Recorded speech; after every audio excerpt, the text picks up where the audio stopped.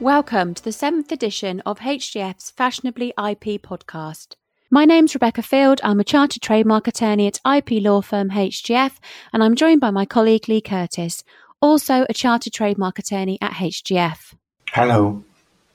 As you know, the Fashionably IP podcast has been developed from the success of the Fashion and IP LinkedIn group, which is run by us and now has over 12,000 members, including many of the leading IP counsel across the world, both in-house and in private practice. This podcast series finds inspiration from the subjects commented on in that group. If you're not a member of the Fashion and IP group, please find it amongst the groups on LinkedIn and apply to join. To be clear, this podcast is not legal advice, and if you have any queries on the points we have raised, please contact us directly at either rfield@hgf.com or lee@lcurtis@hgf.com. This podcast concerns the issue of shapes in the world of fashion. However, we thought we'd firstly tell you just a little bit about HGF. So HGF is one of the leading IP firms in Europe. We have offices across the UK, the Republic of Ireland, the Netherlands, France, Germany, Austria and Switzerland. We manage the IP portfolios of many of the world's leading companies and can do all things IP, whether that is clearing your IP, registering your IP or enforcing your IP. Now back to Rebecca and fashion. So in this 7th podcast, we are going to be discussing the protection of shape trademarks in the world of fashion.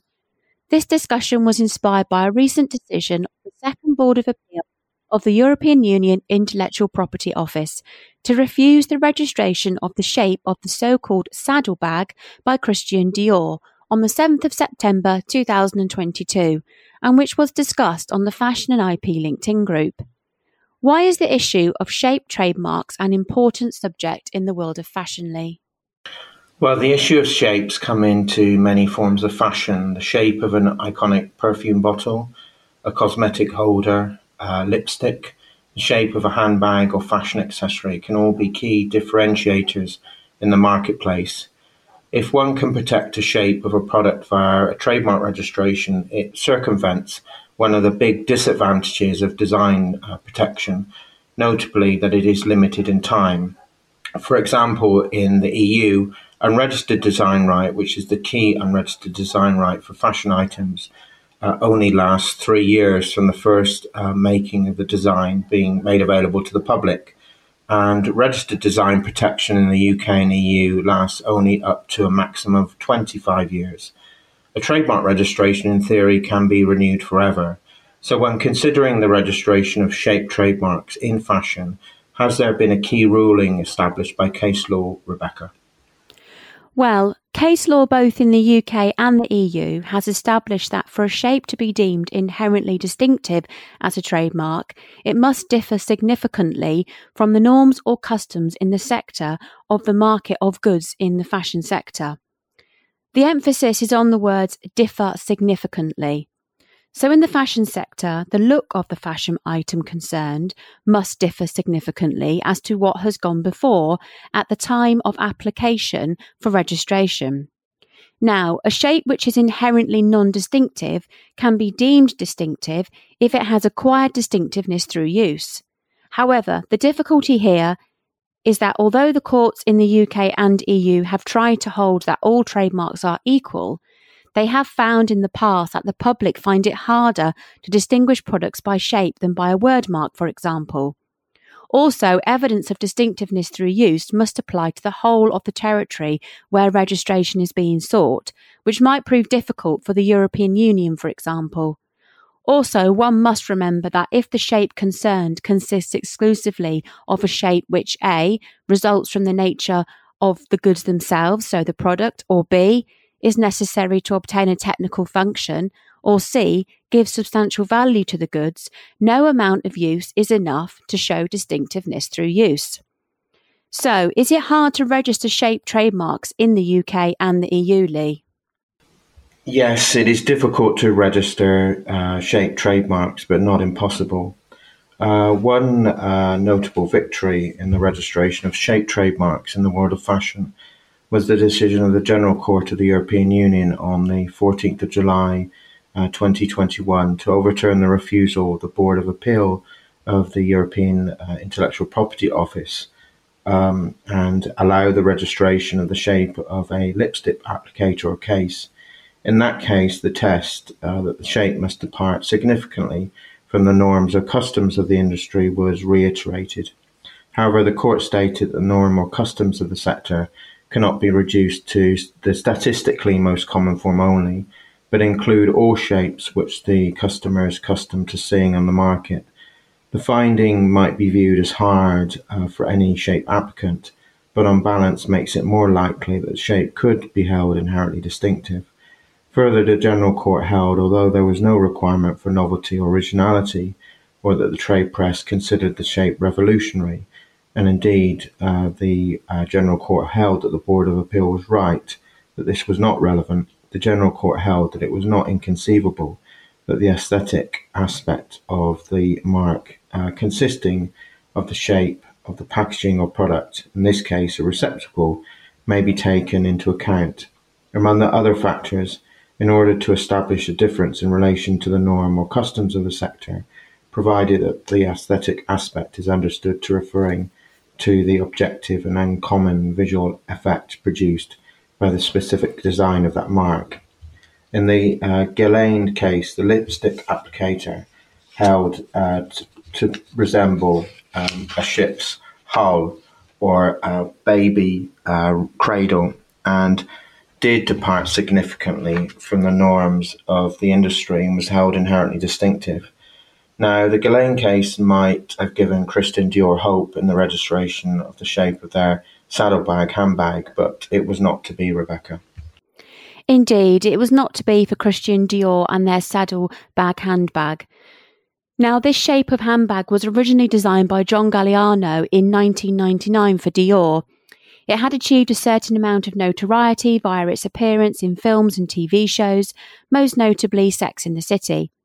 However, in the decision of the Board of Appeal of the 7th of September 2022, it should be remembered that the use made was largely irrelevant. By a quirk of EU trademark practice, the Board of Appeal was only considering Dior's initial claim that the shape of the handbag was inherently distinctive and not that it had acquired distinctiveness through use. I think this is where some commentators have, I think wrongly, been overcritical of the decision of the Board of Appeal. The use of the shape as a badge of trade origin is irrelevant in the consideration of the inherent distinctiveness of a trademark. Indeed, this consideration of use seemed to creep into Dior's submissions in this appeal. In short, the Board of Appeal held that the shape of the saddle did not differ significantly from the norms and customs in the handbag sector itself. The board emphasised that the shape had to differ significantly, not that it was simply different. Dior argued that its saddlebag handbag was sold in the haute couture and luxury ready-to-wear fashion sector, and thus there was a high degree of attentiveness of the average consumer in this sector. This argument was rejected by the Board of Appeal, stating that there were multiple price points in the handbag sector. Indeed, I would make the point that Dior was seeking registration for all types of bags, not just expensive ones, and thus the Board of Appeal was correct on this point. Dior also argued that the shape of the bag resembled a riding saddle, which had never been used in the handbag sector before, and that an internet search showed that the Dior bag differed significantly to what had gone before. Here, I do have more sympathy for Dior's arguments, but the Board of Appeal rejected them on the basis that the bag sector was characterised by a variety of shapes and that its bag was not a significant departure from the norm. The board did allow the registration to proceed for other goods covered by the application, such as eyeglasses and sunglasses, but that seemed a sort of hollow victory for Dior, as the key good for which registration was sought was handbags, and we doubt they will be selling saddle-shaped sunglasses anytime soon. Now, it is possible that Dior will appeal this decision to the General Court, and as in the case of the Guerlain decision that you discussed, Lee, that the General Court will overturn the decision of the Board of Appeal.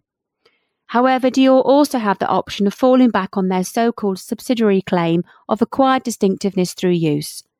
The Board of Appeal referred this application back to the examiner at the EU IPO to consider that claim, and Dior If they do not appeal the decision, they will have the opportunity to file evidence of acquired distinctiveness through use. Now, they will have to show the shape of their saddlebag across the whole of the EU, or at least a very substantial part. But given the use of the bag by Christian Dior, I would argue that they would stand a reasonably good chance of succeeding in such an application. So, not all is lost here. What are the takeaways from the Guerlain and Dior cases, Lee? Well, I agree with you that the Board of Appeal has probably been unjustly criticised for its decision in the Christian Dior saddlebag case. One has to remember that the Board and the IP offices in the UK and EU, for example, do have a public policy imperative to prevent the registration of shapes which unjustly constrain competition, and the Board did not consider the issue of distinctiveness acquired through use. The registration of shapes is indeed hard as trademarks, particularly in the world of fashion, where design and branding elements often merge. However, it is not impossible for shapes to be deemed inherently distinctive, as the Guerlain case showed. Although it wasn't a fashion item, I did once convince the EU IPO to waive objections to the inherent distinctiveness of the shape of a wine bottle, although apparently it was the favourite wine of Napoleon Bonaparte. Even if Christian Dior do not appeal their Board of Appeal decision or lose on appeal, I think it is likely that they will succeed in registering their saddlebag as a trademark based on acquired distinctiveness. It will just take good and well thought through evidence. If you're thinking about registering a shape as a trademark, maybe do a staged approach. Maybe initially register the shape with the word mark applied. I appreciate that most of the so-called equity in such a registration would vest in the word, but it is a starting step. Also, when registering shapes, think about what is distinctive. Is it shape combined with another element, such as a colour? I know, Rebecca, you've been successful in registering combinations of shapes, colour and sizes of products as trademarks. Also, if you have to rely on evidence of acquired distinctiveness, it will have to be well thought through and geographically wide, especially if you're seeking registration in the EU. We hope you have enjoyed our 7th Fashionably IP podcast, and more will follow in the months to come. Please do feel free to share this podcast and rate on the various platforms. Also feel free, if you have not already done so, listen to our previous podcast episodes. You should also be aware that HGF is running a retail IP conference on the 1st of December 2022 in London, which does touch on fashion issues. So please look out for the invites and notifications of that event, which we will also post online. Thanks very much for listening, and goodbye. Goodbye.